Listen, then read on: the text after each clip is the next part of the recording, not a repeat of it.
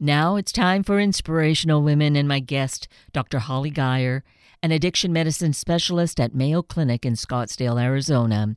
She knows we are in a drug crisis, that opioid overdose is now the leading cause of death in adults 18 to 45. Dr. Geyer is also a mom of two young girls, and she, like all moms, wants these young girls to grow up safely and live a good life. So she's written a book we can all access and use and work with for a healthier tomorrow. Dr. Holly Geyer, good morning. Thank you so greatly for being with us this morning. It's a pleasure to be with you today. Now, this is really great that we're connecting. It's a really, really tough subject nationally. But, when I look around where I live and work in the Seattle area, the evidence of opioid abuse, drug abuse in general, but I know a lot of it tends toward the opioids. I see it. It's very much in our face. And you're here with Mayo Clinic doing what you can to do the research and find us the solutions. And in fact, there is this new book, Ending the Crisis, Mayo Clinic's Guide to Opioid Addiction and Safe Opioid Use. So obviously there's help, and I hope that each of us can be part of that solution. Thank you, Kate. That's why we wrote this book. For so long, we've really put kind of a middleman in between us and the crisis as everyday consumers. We've expected the government to regulate us out of the opioid crisis and prescribers to prescribe us out, for our physicians to counsel us out, or drug treatment programs to rehab us out. And numbers that looked bad a few years ago look worse now. So this book is about empowering everyday people, right? Moms, dads, brothers, sisters, to take charge of their own health care and to prevent problems within their own household or manage them if they come up. So that's great. That's our real major goal. To see how dire it is, and I was saying how I see it around me here in the city, the statistics are just mind-boggling that there's just so much death. I mean, in the course of our half-hour conversation, essentially 4 people will have died from an overdose. Oh, isn't it heartbreaking? And, we think back to probably that mid-2010 time frame, 2016, 2018, when we saw state regulations change across the nation, prescribing guidelines come out, federal and regulatory changes. And despite all of these grandiose efforts, what we actually saw was an increase in opioid overdose deaths. In 2020, there was a 30% increase. In 2021, another 15% increase. Who knows what 2022 is going to show, but absolutely the wrong trends and a scary environment to live in. And what we're seeing is from actual legitimate legal drug overdose, or are these synthetics that are, being manufactured illicitly? It really requires to understand that answer to that question that we go back, up until probably 2012 or so. The vast majority of people that were becoming addicted to opioids were those that were receiving legitimate prescriptions, or prescriptions at least from a provider. But as we started tapering off the number of opioids that we wrote in the healthcare industry, we saw people turn to illicit sources because they were already addicted. And so that 2012 to 2014 timeframe, it was heroin. And then since then, it's been exactly what you mentioned, these synthetic opioids, or opioids like fentanyl and many of the other analogs. Those drugs are derived from the streets. They are made in clandestine labs and under no pharmaceutical industry support or supervision. Who knows what you're getting in these compounds? There was a study a couple years ago that showed that 42% of all tested fentanyl doses in a single dose would have enough to kill a person. So without regulation or proper oversight, these are deadly drugs, and really no legitimate medical use outside of the healthcare setting. And that is so mind-boggling to me. And there are personal stories that are shared in the book that will help us to perhaps gain some sense of understanding. But it still really is so overwhelming and perplexing to me that we are in this crisis that certainly started with overprescription. But why? There's a certain kind of mindset that leads to this? There really is. And I don't think we could point the fingers at any one of us. I think we need to point it at all of us, Kate. There's really an American mentality, that pull yourself up by your bootstraps mentality that gives us the notion there's a pill for that problem, right? And regardless of where the source of opioids is coming from, whether it's a legitimate prescription or something off the street, we see Americans on a daily basis turn to a drug to fix life's problems. That's where we need to start having the difficult conversations. And our book goes through that in detail. I think it's so key that when people are struggling with pain-related issues, that they are empowered with the knowledge to know what kind of questions to ask their providers before they get into problems with opioids. You know, is this the right medicine for me? Should I be pairing it with other agents? How do I screen, or am I appropriate to even receive this drug given my risk factors and my family history? What other, storage things should I be thinking about, and when and how do I get rid of the drug? The same thing goes for management of opioid-related complications like addiction. How do friends and family intervene on those problems? What do you look for in the household, or what are signs of addiction, early and late stages? How do you find a treatment program, and which ones are valid? What kind of things can you do to make sure you're supporting someone through addiction, and what are the standard treatment approaches? All of this is baseline knowledge that I believe clinicians are typically privileged to have, that really belong in the hands of the end user, the person likely to experience problems, and that's the average American. So again, the point of this book is really to empower them with the information they need if they're along anywhere in their course of healthcare delivery to receive an opioid, or a family member does, to know how to use it safely and deal with their problems. And to perhaps find some alternatives, or use an opioid if it's needed because of pain management, but make sure that it's very short term, because there's something that goes on in the brain when we do take a pain medication overly long, right? You're absolutely right.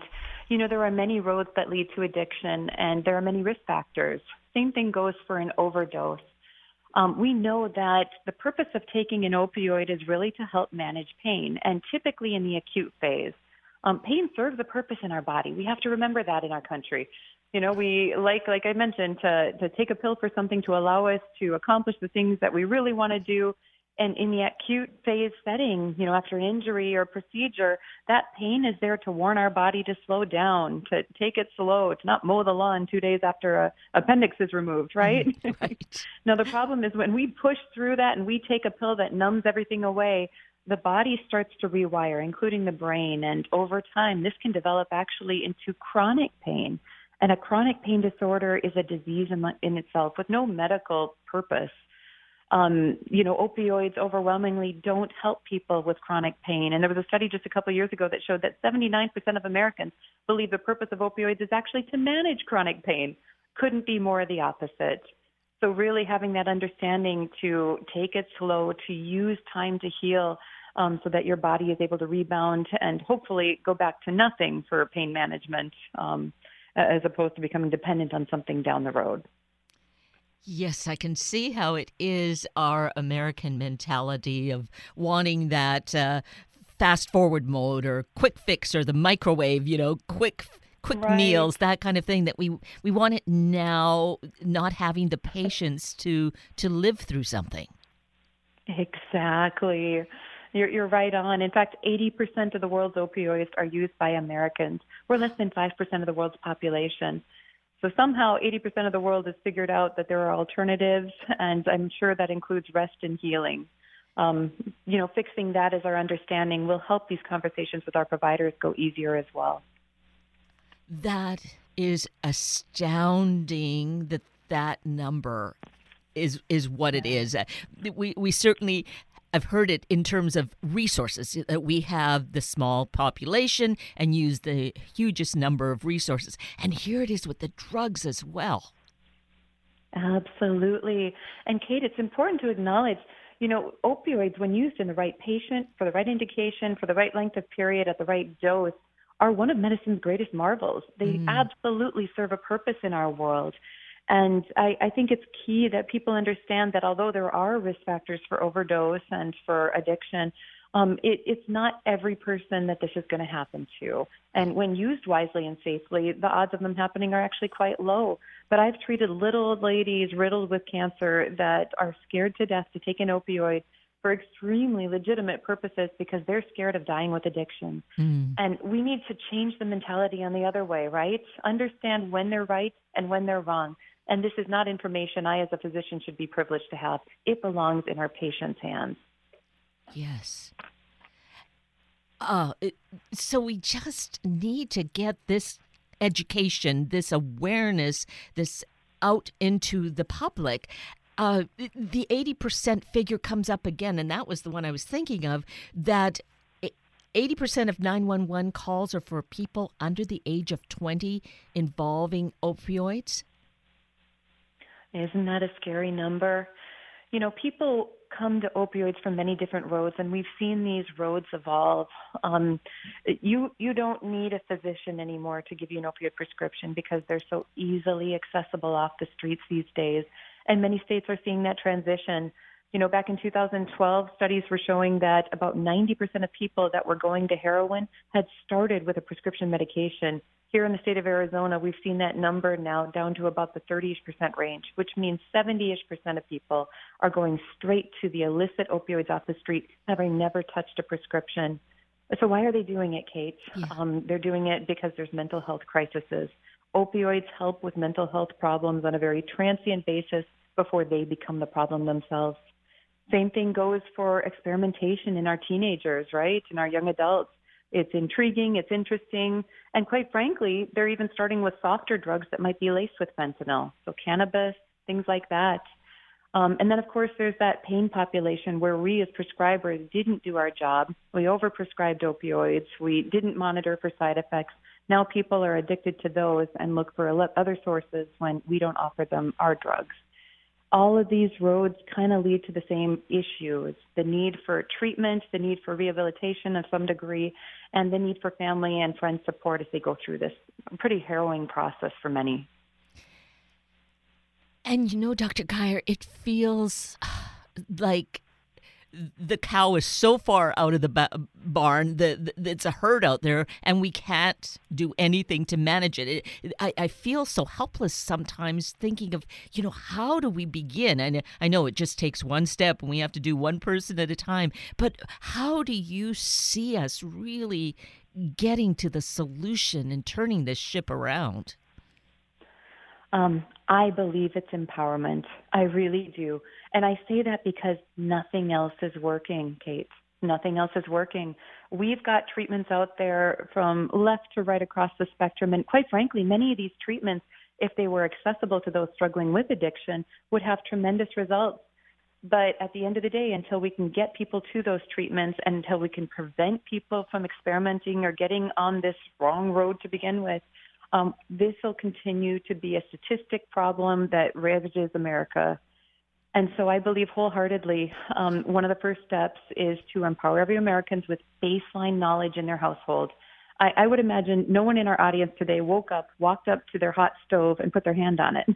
And there's a reason, right? We learned at a very young age that hot stove equals badness. There's going to be consequences. Why not put that baseline knowledge about the issues with opioids in every American household, whether or not they ever encounter that drug along the continuum of their own care or of the family members? They can impart this wisdom and this information to the next person and the next person.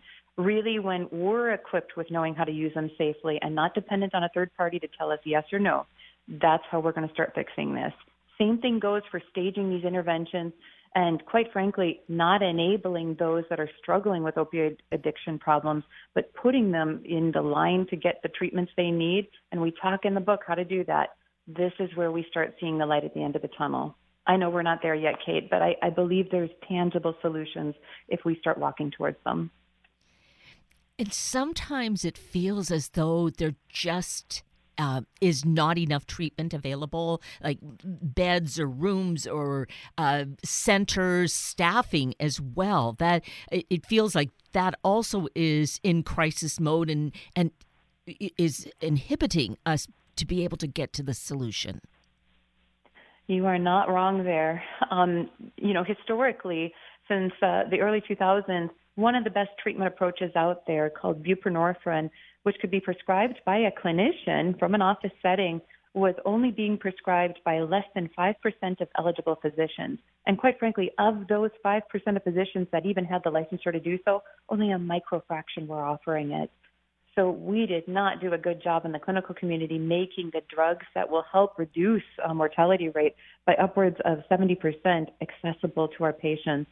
And then, of course, there's all the other components that go into treatment, not just the medicines, but the psychosocial support, the family counseling, all these other elements. Those are not as accessible as we would like from a treatment program standpoint. We've got insurance industry problems, which we go through in the book and help patients and families navigate that. We've got problems with state laws about how many times someone can and can't be treated for addiction. All these things that really place barriers. This is why it's so key that now the DEA X waiver, which restricted physicians from offering these medicines, was lifted this last month. I think this is going to open the floodgates of physicians now being able to offer these treatments in a legitimate setting. And please, please, to our audience, have conversations with your family practitioner about how to get access. If you have concerns of addiction to opioids, they're going to be a whole lot more accessible starting this year, I think. Well, that certainly feels like a ray of hope coming our way, having that happen. And certainly, and it is certainly one person at a time, which will hopefully just expand and grow. And I like that we start in the home with teaching, just like, you don't put your hand on the stove. You're not going to go looking for these drugs, not trusting anyone, looking for excitement. I guess peer pressure, too, would be involved there. So, again, I guess empowering our kids to feel strong enough to say no. Yeah, and honestly, Kate, educate. I live in the state of Arizona where 50% of the United States fentanyl is trafficked through. This year, I went trick-or-treating with naloxone, the opioid rescue medication, in my back pocket when I went out with my 3 little girls. When we live in a day and age where we feel we might have to do CPR and resuscitate our children on the sidewalk during Halloween trick-or-treating, we live in a bad world. And that's what I would tell parents. This stuff is lacing a whole lot more substances than we think. I just had a conversation with a friend yesterday who lost his son to an opioid overdose when his son thought he was smoking cannabis. That was just a couple months ago. So please be aware that these substances are now being put on other common drugs of abuse and even non-drugs. We're seeing this on non-prescription weight loss supplements that are being purchased over the internet. Be aware that these are highly addictive chemicals with the potential for overdose. And they're being laced on substances that are probably more common to take than we would think. That is mind-boggling. To go beneath the surface of that with the weight loss supplements or someone with cannabis that's laced with the fentanyl, what's going on? What is the mentality of the people that are pushing that or perpetrating that? Great question. There is no quality control in illicit substances. And all drugs of abuse, all drugs with the potential for abuse lead to a dopamine surge in the brain. Dopamine is our happy chemical. We create endogenous or compounds in our own body all day long that allow for dopamine to go up when we do something that brings pleasure, hugging our kids or eating ice cream. Drugs of abuse lead to much, much higher levels of dopamine surges, and that's what makes them addictive. The problem is lightweight drugs, shall we call them, like cannabis, when they're laced with fentanyl, give a much higher dopamine surge. And so people start seeking fentanyl after they use something they think is just cannabis. Cannabis, when it's just straight out itself, isn't going to provide that same high, and so someone's going to turn to fentanyl. The problem is if you're one of those statistics and you get a fentanyl amount or dose or degree of clarity that's at a lethal level, you don't make it to your next product to use. And I had an interesting conversation from someone who worked with the DEA a couple of weeks ago who said what we're seeing over and over is that the drug cartels are now targeting the highest potency drug they can get, because they know that for the fraction that won't overdose and die, those that do use the drug ultimately become more and more dependent on it, and they recruit others to do it too. So they're okay with the fallout of the mortality out there at the expense of ensuring they've got a very addicted population. Oh, we are dealing with so much. So it comes back to us, each individual, to really have this knowledge, information, find our joy in life as opposed to this substance that's going to give us this artificial high, and really ultimately along the way, if not instantly kill us, is going to kill us in the short term. It's so true. And, Kate, we don't know where these trends are heading. They have been worse every year. When do we stop having a next generation? And what are we willing to do to get it back? Mm-hmm. These are the big questions. These are the ones we ask our readers in that book, because if we're not empowered today, not tomorrow, today, this crisis is only going to continue to devolve. And so we ask our readers to really take this book and use it as a compendium guide. We don't expect everyone to pick it up and read it from beginning to end. I think we're going to see an audience that has true questions that can find those answers very quickly in whatever chapter addresses that content. And so I want people to know that there is hope, and we filled this book with stories of real-life people who are living this, either the hell and the ravages of addiction all the way to the excitement and euphoria of actually going through treatment and doing well. We fill it with people who've struggled with chronic pain and have found light at the end of the tunnel, and to those who've lost those who couldn't handle the chronic pain and chose to take their lives instead. We've got so many crises to deal with, from pain to addiction. We want people to know that there are answers, and we just need to take the next step toward them. Yes. So this book, yes, definitely such an important education, a great tool, Ending the Crisis. We can find it through any of our favorite book sources, correct? That is correct. Yes. And also more details, and to find out more information, also to go to the Mayo Clinic website, and if you would share that with us. Yeah, so mayoclinic.org will have a lot of information on many of the topics we address in the book. We've also developed an opioid resource center. So if someone were to type in Opioid Resource Center, Mayo Clinic on their web browser, they'll be taken to a site that talks through a whole lot of this, a lot more in depth, shares stories, and also has external resources for reference and good information. So that is a very key site to bookmark, I think, because obviously, from the context of our conversation, using that number of 80% of populations in this country connected to addiction, we need to really learn and be aware and see where, we might be part of the solution, whether we know someone, maybe it's us ourselves that's hooked here, but this is going to be our guide, right? Oh, Kate, in 2015, 1 out of every 3 American adults had an opioid prescription that year. This is going to be applicable to a whole lot of people. So I hope they find it a good resource. That, too, these numbers are so mind-boggling that, again, we're looking to these synthetic substances, really, even I guess if they come from a natural source, it's still synthetic in terms of our feeling empowered by our own selves for the majority of the time, with some guidance, perhaps from a counselor or a physician. Absolutely. There is healing that takes place, and when we put the right treatments together, I think people will find that freedom they're looking for. We've got good treatments. They're about to be more accessible for addiction. And keep in mind, having a balanced lifestyle is one of the best things that we can do for ourselves from a prevention and a treatment standpoint. So, look for ways to find happiness and excitement and, a sense of fulfillment in everyday activities, because life is short. Don't make it shorter with our mistakes out there already circulating. Yes, and the pain that we inflict on ourselves during the course of going through addiction and all the challenges, but if a person loses their life and how it affects their circle, the family, the friends, and the devastating loss that exists. Oh, Kate, I'll tell you, drugs are an equal opportunity destroyer. They will go after every part of your life, every domain of it.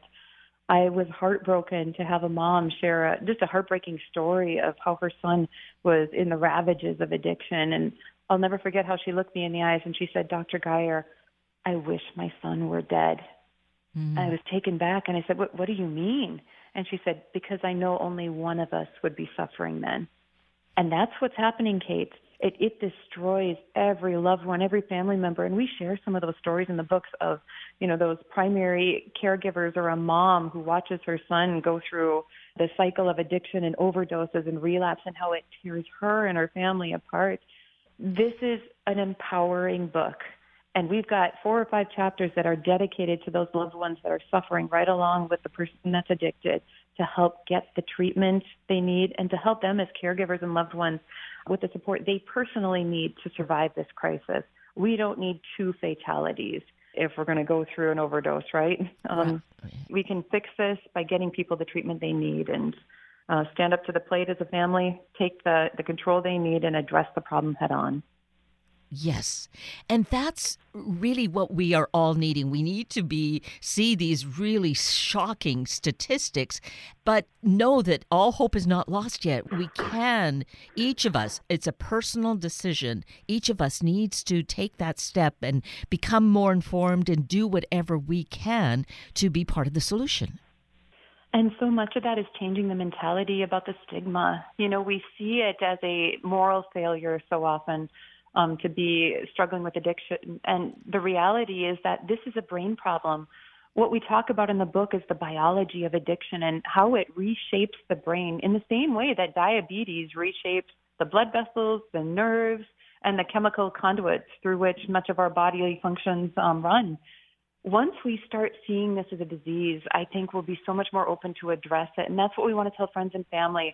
Oftentimes it's not addressed or it's hidden or it's enabled because we are personally ashamed that we've got a loved one in the household who's dealing with it. This is about being empowered and frontal to stand up and say, listen, here's what I'm seeing. Here's what we need to do next. Here's who we're going to talk to. Here's how we handle it. And by the way, we love you, and we're going to help support you through this because you're struggling with a medical issue.